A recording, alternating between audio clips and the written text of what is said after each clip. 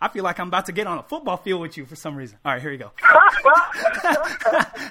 I'm getting pumped.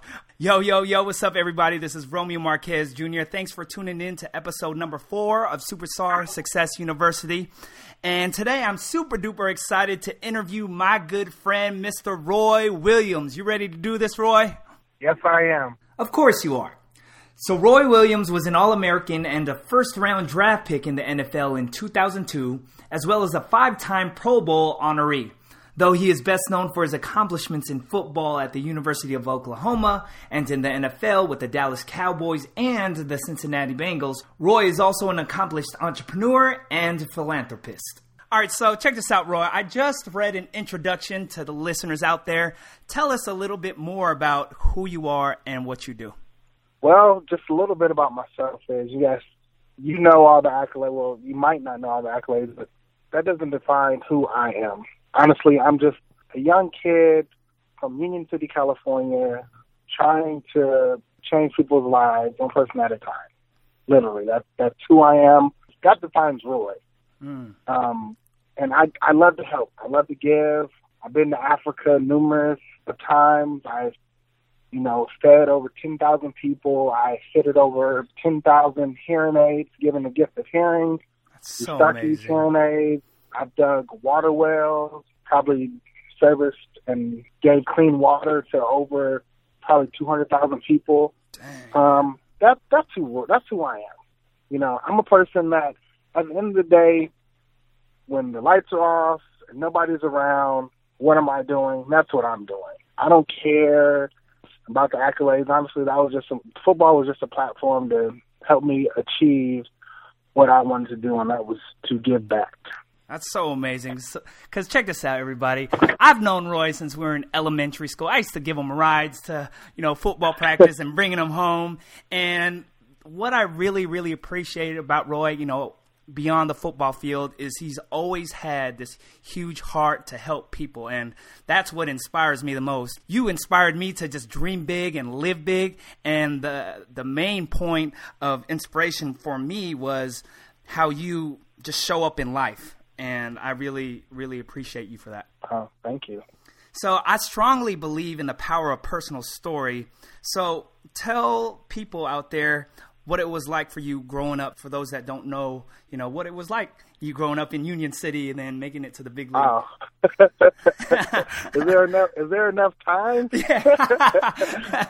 I'll give the condensed version. Yeah. I mean, we got 30 minutes, bro. So, okay. And if you need more time, it's all good.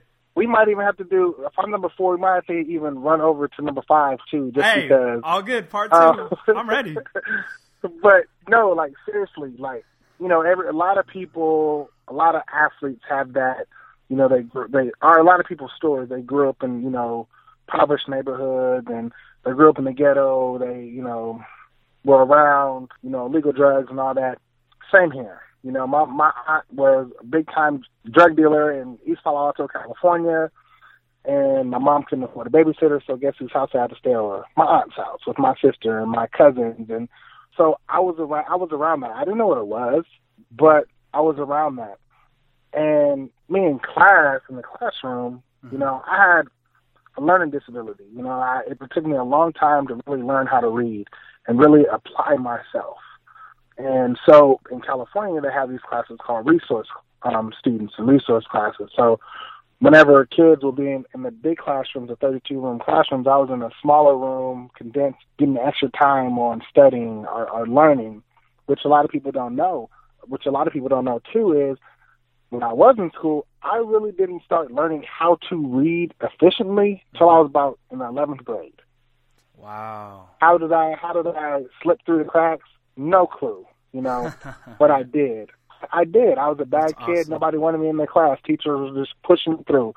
I don't want him. He's a troublemaker. If you look at it, I was probably just asking for help, but I just didn't know how to. Right, exactly. And so when you have that pressure of you don't know how to read and people don't really know that and the teacher picks on you, you think the teacher's picking on you. So then you act up and start, diverting attention from yourself on somebody else when it's a simple question like, hey, can you read this? Which I should have just probably ahead of time, which a lot of kids just don't know, is just go to the teacher and say, hey, I need help in reading. when you're a young kid, you just don't have the knowledge or the tools just to say that to a teacher because you're embarrassed. There's a lot you don't want your peers to know. There's a lot of peer pressure within that. So instead of being upfront and telling the teacher, I diverted my inability to read into destructive and causing a commotion, which became like a class clown and just a bad kid. But it took a while for me to really apply myself, and after a couple of butt whoopings from my dad, I kind of got on straight. It was not an easy road. It was hard. It took me a long time I used to have to go to East Palo Alto with a tutor, Miss Taylor, in East Palo Alto 3 times a week, 4 times even. We went from basic roots. I'm talking about I was in the 10th or 11th grade. Mm-hmm. Going over my vowels, A, I, E, I, O, U, all those, sounding them out, because, I just had to go back to the grassroots. So kids that were in the 10th or 11th grade, I'm at a 4th grade reading level in the 10th grade, and it was horrible. It was horrible. And what people don't know to this day is when I do speaking engagements, people are eating, and when I start talking, and people start, and if I hear somebody laughing or talking, right, I go back to the days when I used to have to read out loud, and I used to, and it's just, that's just imprinted in my head, and I think they're laughing at me because I might not sound intelligent enough, or I might be messing up a word, or I might not sound articulate. Those things still haunt me when I was back in, middle school, or high school. And so those are, that's just one thing people don't know. When I'm up there, I'm speaking, people like, man, oh wow, he looks amazing, he sounds great, or whatever. They might not even say that, but in the back of my mind, I am thinking those things. Like if somebody starts laughing, I start talking while I'm talking, I would try to speed up and end what I'm saying, just because I just want to hope and get done. And it's crazy, but those are things that goes on in my head. Mm-hmm. First of all, thank you for sharing that, because, a lot of people don't ask questions like that, and a lot of people don't know that about you. And the cool thing about this is that I'm sure a lot of people connect to you in some way where we felt like we're being picked on, or there's a flaw within us that we don't really like about ourselves, so we project it out to somebody else, and it turns into this other behavior when it's really not like that, so forth and so on. So that, to be honest with you, that's so relatable in all kinds of ways. So thank you for that. Mm-hmm. Yeah. And along that way with, those different challenges in elementary, middle school, high school, or even in college, who were some of the people that helped you along the way? Honestly, the one person that always stood in my corner, is never ever going to leave my corner, was my mom. My mom used to take me to my tutoring sessions. My mom used to, stay up and try to help me during those times in middle school and high school and in college. Mom has really been my support system. I love my dad. And not saying my dad wasn't there, but he wasn't there.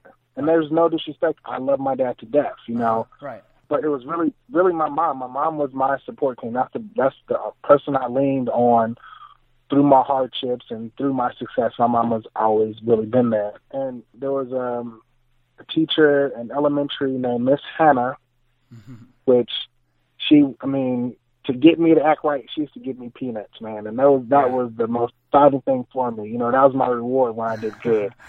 And then like in high school, it was a teacher by the name of Mr. Wrench, who was just instrumental in my life at that time, because he took time, just sat me down and just made everything so simplistic for me to learn, which that's what I needed, and he did that for me.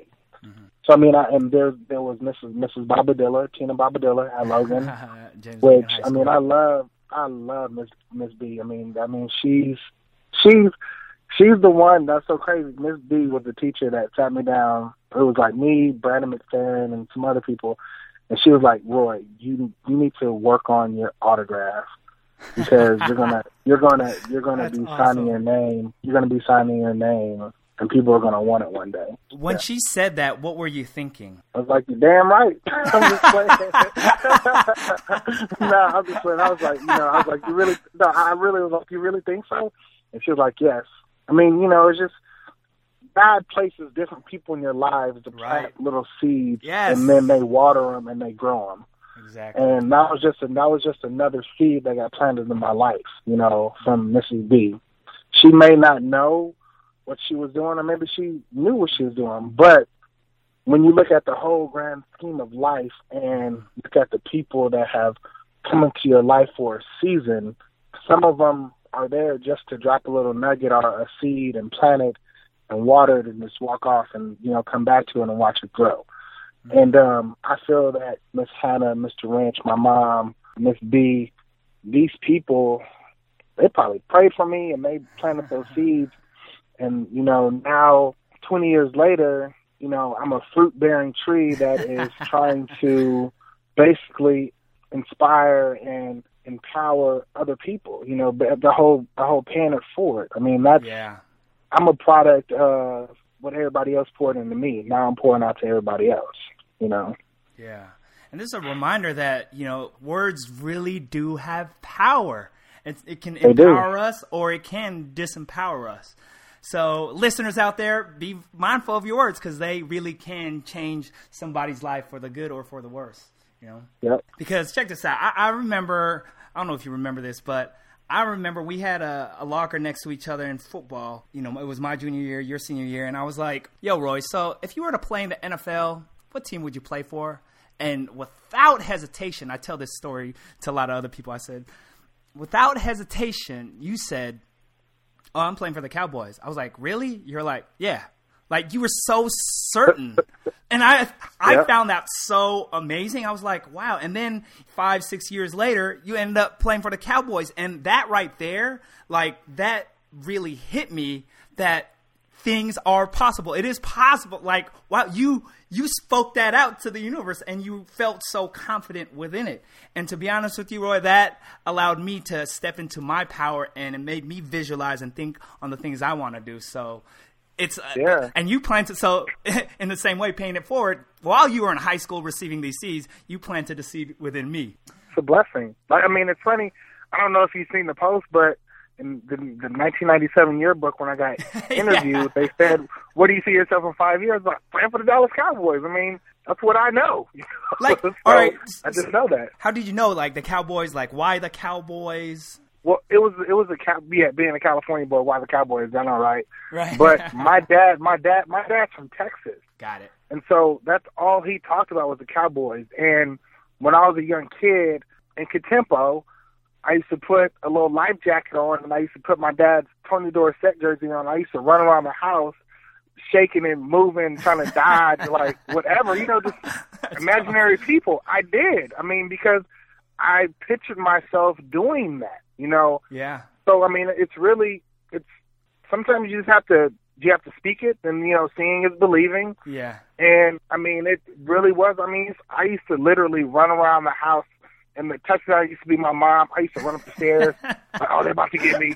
Then seriously. I love it. The touchdown goal was my mom's bed. I used to just dive and jump, thinking that these imaginary people were trying to tackle me. I mean, I used to score a touchdown. I mean, but it always, like, God put that, God put stuff in your head, and He lets you see what your greatest potential is. Like, if you can really believe it, it says, in Mark 11:25 it says, or is it 11:24? Mark 11:24 and 25. The desires of your heart, like, God will answer those. You know what I'm saying? I will give you all the desires of your heart. You know what I'm saying? So if you have it in your heart and you truly want that, you know what I'm saying? You stay prayed up, and you just believe. Yeah. And you work. You have to work for it. Yeah. You're not just gonna say, "Oh my gosh, I want to be a trillionaire." And you just want to sit at home and not do anything. It's not going to happen. You have to be able to water what you pray for. You know what I'm saying? You have to walk. You have to walk that fight. I mean, that's something I tweeted the other day, or Instagram, whatever. I said, a lot of people fantasize about other people and being in their shoes, but will that person fantasizing about that one human being, would you be willing to sacrifice what they had to sacrifice to get what they got? Yeah. And a lot of people wouldn't do it. A lot of people, like for instance, I'm out of shape. I mean, I wouldn't say I'm out of shape, but I gained some weight. Right. But people aren't going to get up at 4:30 in the morning and go work out, right, and then take their kids to school at 7:30, and then go run over, to go have a meeting somewhere. I mean, that's a tiring day for some people. Yeah. But some people will do it, other people won't, and it puzzles me because when I go back to Union City and I see people and they're like, "Oh man, you did it," and I'm like, you could have did it too, but you just didn't apply. You just didn't apply yourself. You know what I'm saying? You rather go out and do all the knucklehead things, smoke, drink, whatever. Mm-hmm. I chose to sit outside of my house, play catch with myself, go run, study. You know what I'm saying? I applied myself. You applied yourself into negative energy. I applied myself in positive energy. That's going to boost me into where I wanted to go. Right. It just depends on what people want to do. I mean, you can either go right, you can go left, or you can go straight. Whatever, anything that you add to your life, it's going to cost you something. Right. So either it's going to be something good or it's going to be either something bad. But it's going to cost you something. You're going to either lose someone, or you're going to have to drop somebody. You're going to have to drop some of the negative baggage to receive some greater good in someone else. Some people, honestly, how chickens they eat with their face down. They really don't look up much, and I had to recognize that, what, I'm an eagle. You know what I'm saying? Let me spread my wings and fly. That's what I'm talking about. And no, seriously. No, that's true. That's real spit right there. When you think about it, it's like, man, I'm hanging around people that they don't want to be anything in their lives. You know what I'm saying? But I want to be something, and, my pastor in Dallas talks about, he made a story. He was like, a lot of us are eagles, though we eat and hang out with chickens. Right. You know what I'm saying? So it's like, why are we pecking on the ground while we can go fly and go pick what we want? And that's what people need to understand. Like, some of the people that you hang around with probably don't even qualify to be in your life, but you just hang around with them just because it's to feel good. Sometimes you need to stretch and get some stretch marks, you know what I'm saying, and be able to grow. And don't be afraid to grow, you know what I'm saying, and letting people go. I mean, I'm sorry, at the end of the day, these people that you're so-called friends, they're not paying your bills. They're not really, sometimes they're not looking out for your best interest. And sometimes the people that are hanging around with you are waiting for you to make a mistake just to bring you down. To call you out on it, that's right. Yeah, I mean, some people are in your life to encourage you or discourage you. You know what I'm saying? So remember that. Some people put, like, for instance, celebrities on a pedestal, and when that celebrity hurts their feelings or, does something wrong, and then they're hurt, and they take that so personal. And God says, don't idolize any man. Right. You know what I'm saying? And it should only be God. Mm-hmm. And so when celebrities mess up and people get their feelings hurt, it's like you should never put that human being on a pedestal that they had no business being on. Mm-hmm.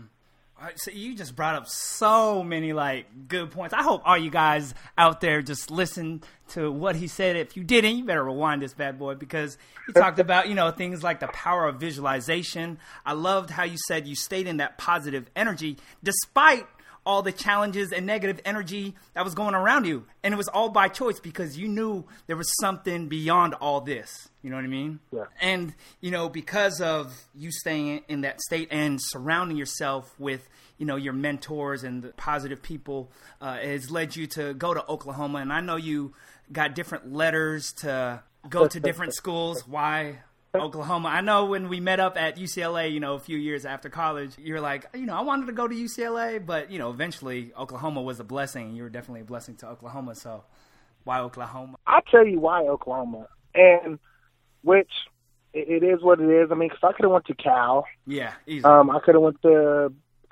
to all the Big 12 schools except for Stanford. Pac-10 at the time was Pac-10, now it's Pac-12. Pac-12, right. But I could have went to all the Pac-12 schools.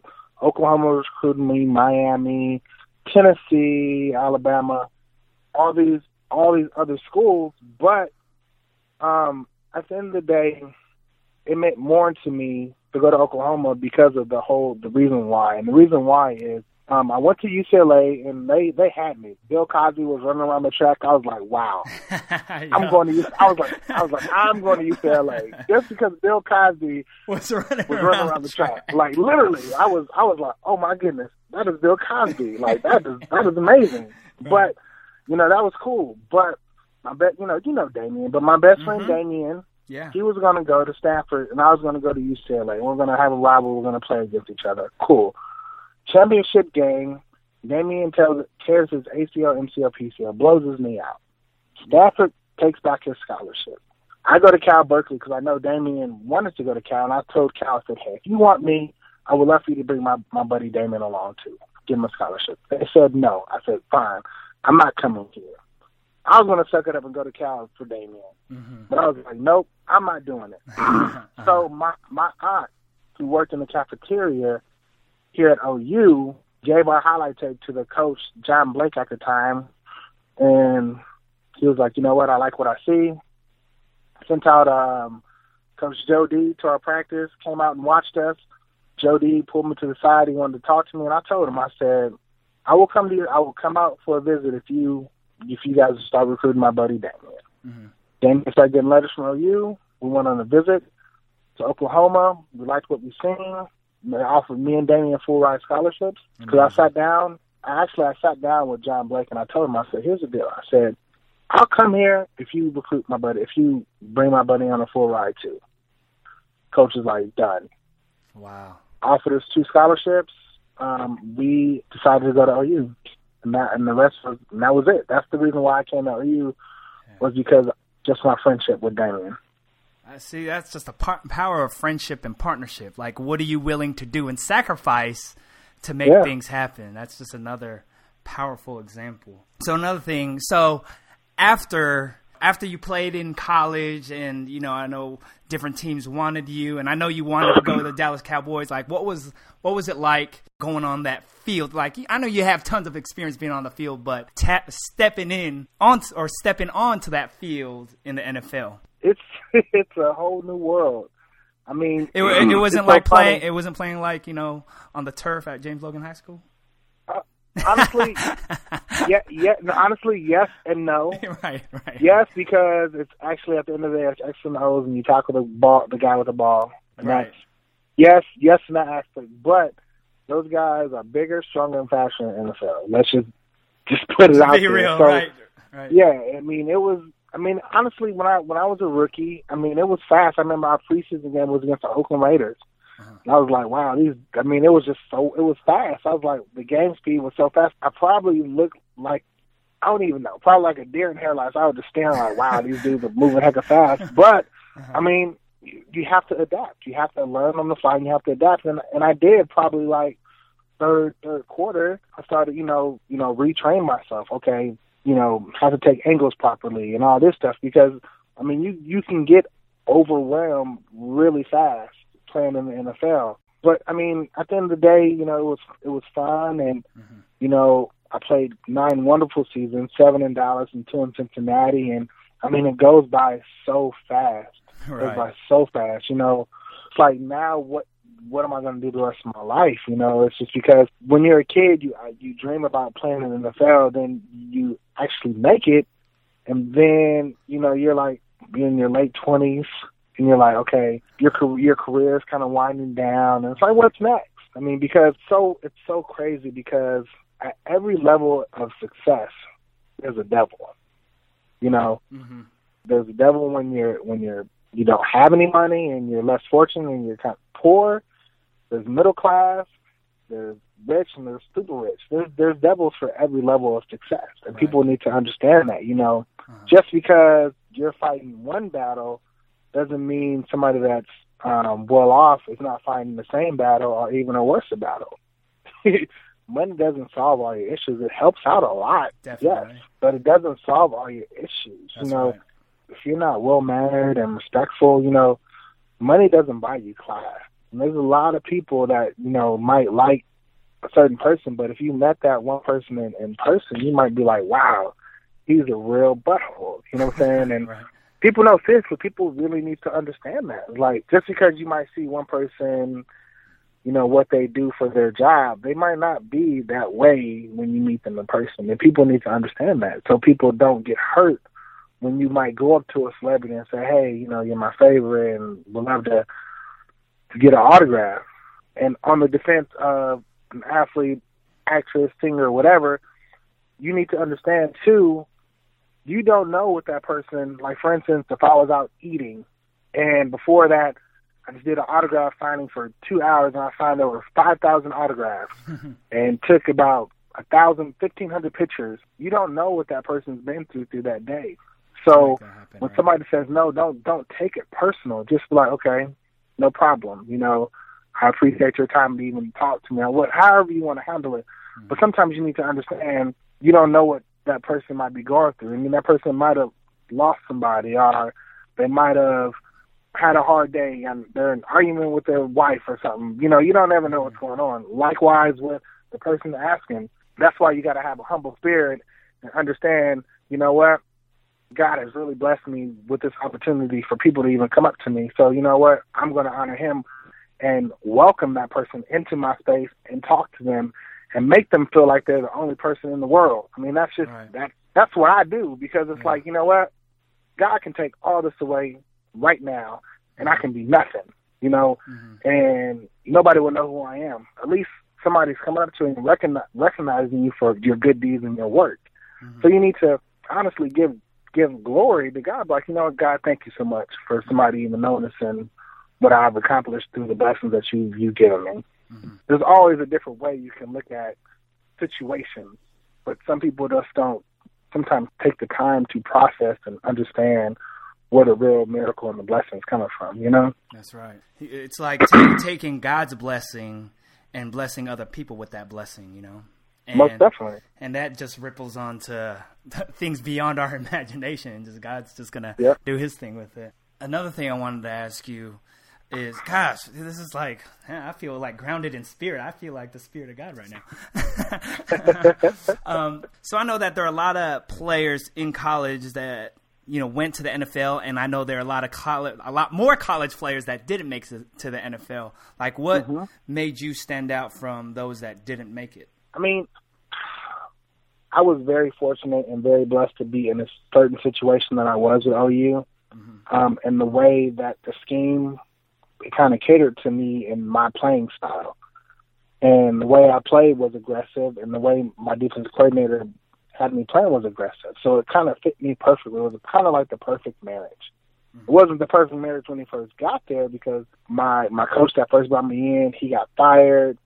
It was like we were off. Like, sorry, you give kids like 3 or 4 months off, they're going to be eating, they're going to be chilling, they're not working out. So, yeah, I blew up a little bit. So my coach called me all fat and pear-shaped. And, I mean, he got on me, you know what I'm saying? And he used to always tell me that the safety that he coached at his other university at Kansas State, Cooper, was better than me. And he used that basically to piss me off, to make me want to me, this is how my thinking was. He did that to make me want to be better. So, I mean, that honestly pushed me to become a better me and want to become a better player. And I spent a lot of time in his office perfecting my craft to be the best when I got on the football field. And it's so funny, and I'll get to your question, but it's so funny that the head coach, Bob Stoops, because people ask him, when did you see in Roy that he was ready for the NFL? And Coach Stoops, he'll say this. He'll say there was a particular, during halftime, I looked over at Roy and he just looked so bored. And I just knew that he was ready for the NFL. Sometimes when I played, felt like it was just slow motion. And so, I mean, I've seen plays happen before they even finished. I knew what was going to happen, so I just finished the play, and I was there and make the tackle, because my preparation helped me understand how a play is going to develop and how it's going to happen. And playing, I mean, it's so crazy, because me playing, I mean, I started at like 5 or 6 years old playing tackle football with the guys in high school. So when I played Little League and I played Pop Warner in high school and college and professional, I played in every kind of different situation. So when I played a running back that was bigger than me, I went back to when I was a middle schooler and I had to learn how to tackle bigger guys. So it was easy for me. So what did it take for me to outshine or stand out was my preparation from when I was a young kid until college and then professional is because I was prepared for every situation that I knew I was going to have to face and people faster than me, which I had to take proper angles and I had to run further just to tackle the person. There's angles and learning how to tackle properly, head up, and if I hit somebody in the kneecap, which way is it going to go? If I put my helmet on the elbow, is it going to pop the ball out? If I horse collar somebody and I try to swing my arm, I practiced all those things when I played in Pop Warner and in Little League and in college, just because I wanted to stand out. If I was a horse collar somebody and pop the ball out, force fumble and my team recovers it, then it gives our offense a chance to score again. I mean, those are the things that's going through my head before I tackle somebody. How am I going to tackle this person? I mean, I'm breaking down, the statistics on how I should tackle somebody if it's going to give us a better chance to win a ball game or stand out. I mean, I wanted to be the best. So what do you do to become the best? You try to outwork everybody. And that goes from when I was a young kid. 7 o'clock, 8 o'clock at night, long sidewalk, front of my house. I don't even know, it was probably like 150s. Whatever it was, I used to run it at night. I used to do like at least 10 of them every night. And how old were you? I was probably about 12 to 14 years old. Because I wanted to be good. I know I probably wasn't the fastest, but you know what? I was never going to let somebody outwork me. Right. I mean, I promise you now, hard work, that beats talent all day long. You can be a talent any day. Rocky Balboa was not the most talented, but you know what? He would work his butt off and beat you. I mean, yeah, talk about Rocky, whatever. Peyton Manning, he's not the fastest. He's smart, but he works hard. I would take Peyton Manning over Michael Vick any day, even though Michael Vick can run circles around Peyton Manning, because I know, his work preparation, nothing against Michael Vick, but I'm just doing speed comparison. Yeah. The running quarterback type deal, Kaepernick or Cam Newton or whoever else. But I would take somebody that's a hard worker and has a good work ethic, over somebody that's talented any day. It's preparation, hard work. You have like this special vision. Like, didn't they call you Superman in college? They did. Like, you really are Superman. Like you said, I see things before it even happens. Like, who does that? But that comes all based on the preparation aspect. So what is Mr. Roy currently working on right now? Whew, what am I not working on? My goodness. So just give us, just a couple of things. Cause no. I want to let people. I'm going to give you the. Yeah. Okay, I'm going to give you the breakdown. Go ahead. So this concludes part 1 of episode number 4 with Roy Williams. Part 2 will be available this Thursday, where he will be sharing what he's currently working on, as well as his message to the world. If you enjoyed this episode, please feel free to share it with friends, family, or colleagues who you think may find this insight and inspiration valuable. Also, I would love it if you could write a quick review for this podcast, as I'm trying to build up the ratings to ignite and empower more people all around the world so that they reach their full potential with purpose and passion. Oh yeah, one last thing. I would love for you to be a part of our Facebook community, which I just launched today, to connect with other positive, like-minded individuals who are ready to elevate their greatness to new levels. You can go to facebook.com/groups/superstar success U. That's the letter U. It's a closed group, so send in the request and I will be glad to add you. All right, y'all, this is Romeo signing off saying keep believing, keep it moving, and I'll connect with you in part 2 with Roy Williams. Peace!